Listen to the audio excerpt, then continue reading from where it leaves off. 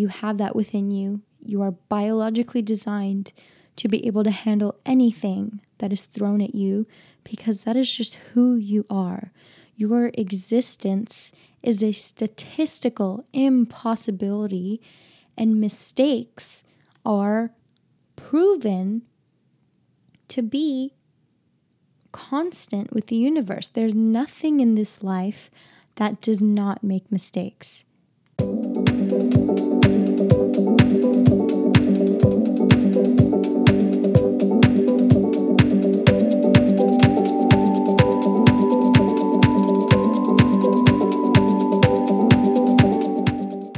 Hey guys, what's up? Welcome back to another episode of Growing with Henna. Thank you so much for being here today. Today's episode is going to be about medication, and I'm specifically speaking about medication for mental health. Now, this episode is for anyone that has been thinking about starting medication, has been curious about what medication is like, or you just want to learn more about it. So, I started medication when I was hospitalized, or when I was around 17 years old, and then I was on and off of them for about 2 years.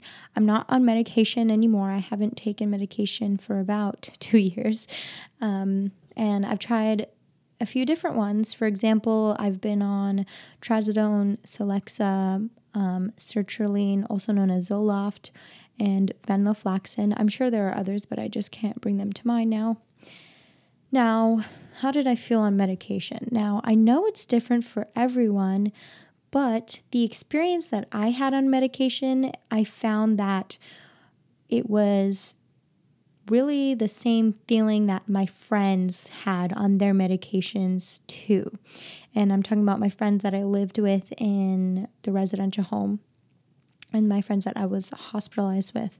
Now, for me personally, medication just made me feel like a zombie. It definitely helped how I was feeling at the time and what I was feeling, and I definitely believe it did save my life, but it also muted out all of my other emotions. I felt very emotionally numb, and I couldn't even cry. It was difficult to cry. Now, for a long time, I really labeled myself as the scary, depressed girl and, weighed down by my mental illness. And even when I truly didn't need medication, I still found myself being drawn to it because I felt like that was my only answer. I didn't believe that I was strong enough to get out of my pain on my own.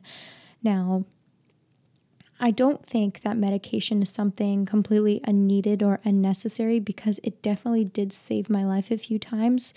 But I also believe that people should only turn to medication when they just need something to hang on to for a few months. In other words, I found that medication only truly saved me when I was a genuine danger to myself constantly, and I couldn't even go a day, let alone a few minutes, without harming myself or thinking of suicide as the only solution to my problems.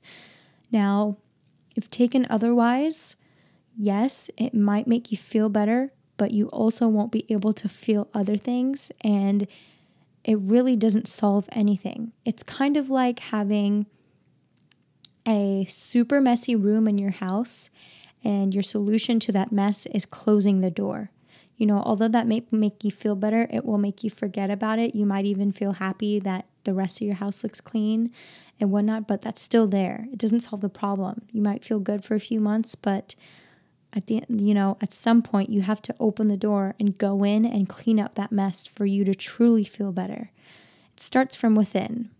Now, William Glasser, an American psychiatrist, that he wrote a book called Choice Theory.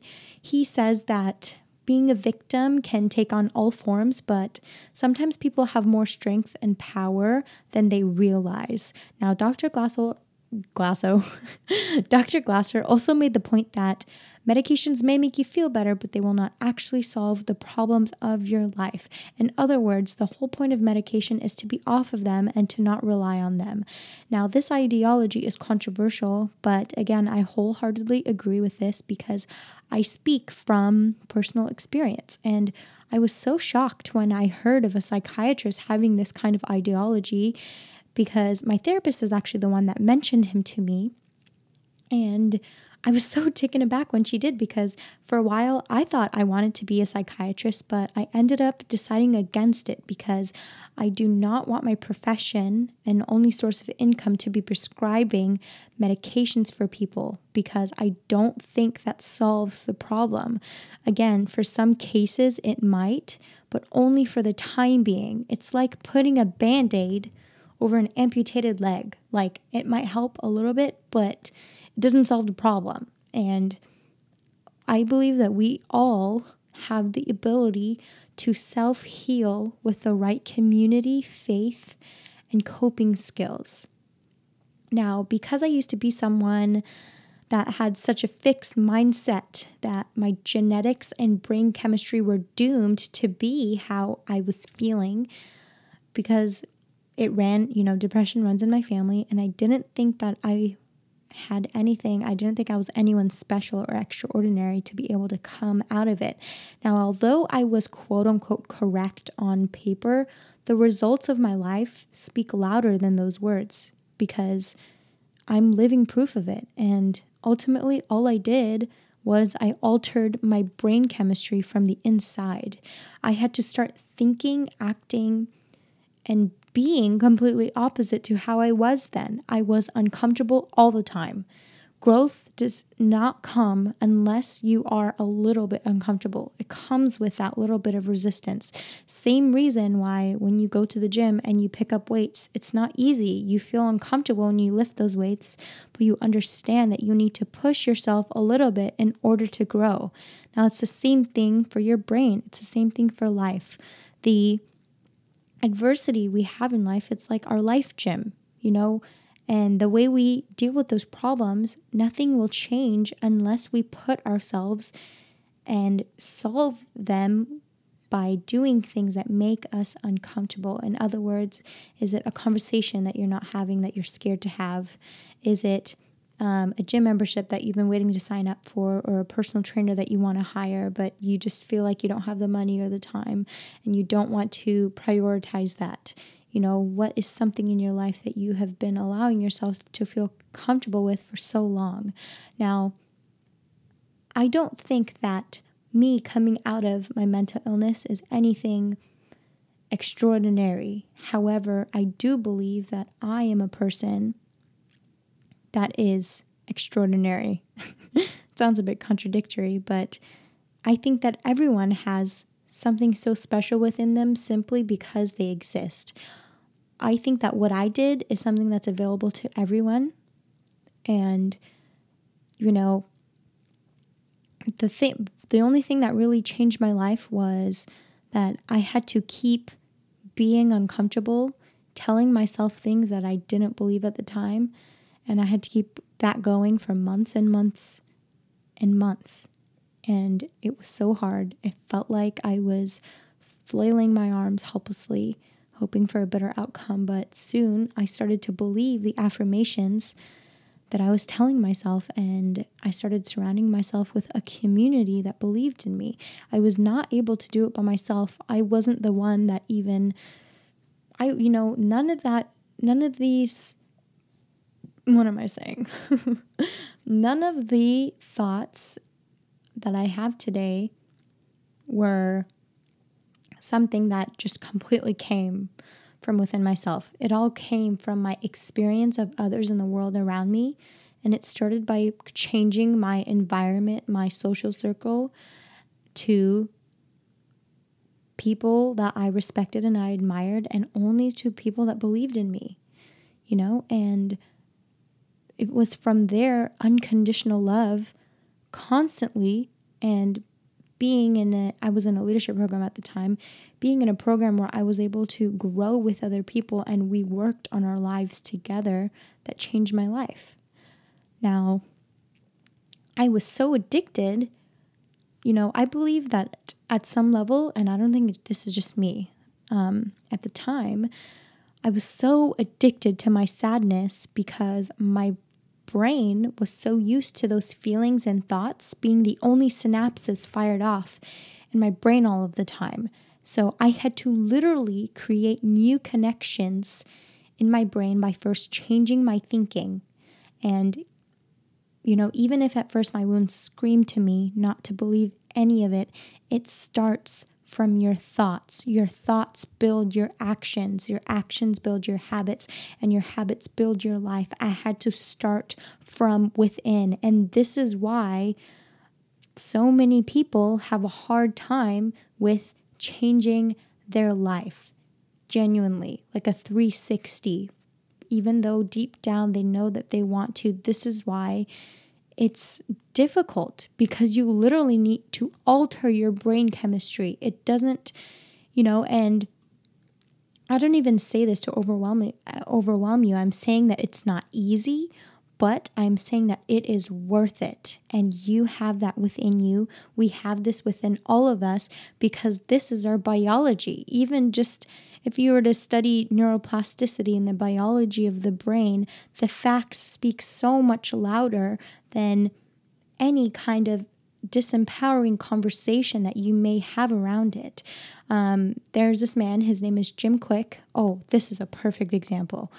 I just finished this book called Limitless by Jim Quick, and he is a man that suffered a very traumatic brain injury when he was in kindergarten.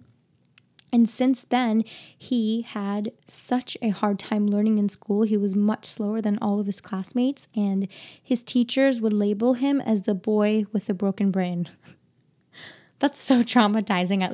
How can you even imagine?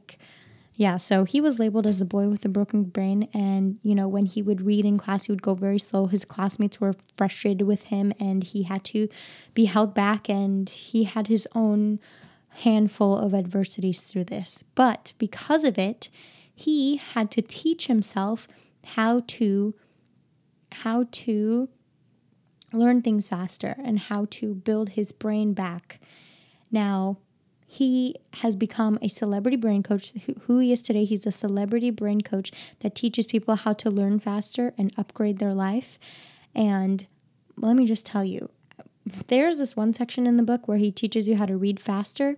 And after reading one page, he explains a section on how to read faster. And he has you count your word count. So at first, my amount of words that I read per minute was 250. And then after recalculating it, after using the tips that he gave me, it increased to 359 words per minute. And that happened in less than 2 minutes. And I was just like, what the heck? And so this book is amazing. I highly recommend it. This podcast is not big enough to be sponsored in any way, so this is just me speaking from my heart. This book has changed my life, so if this sounds anything of interest to you, I highly recommend reading it. It definitely has upgraded my brain more than it has been.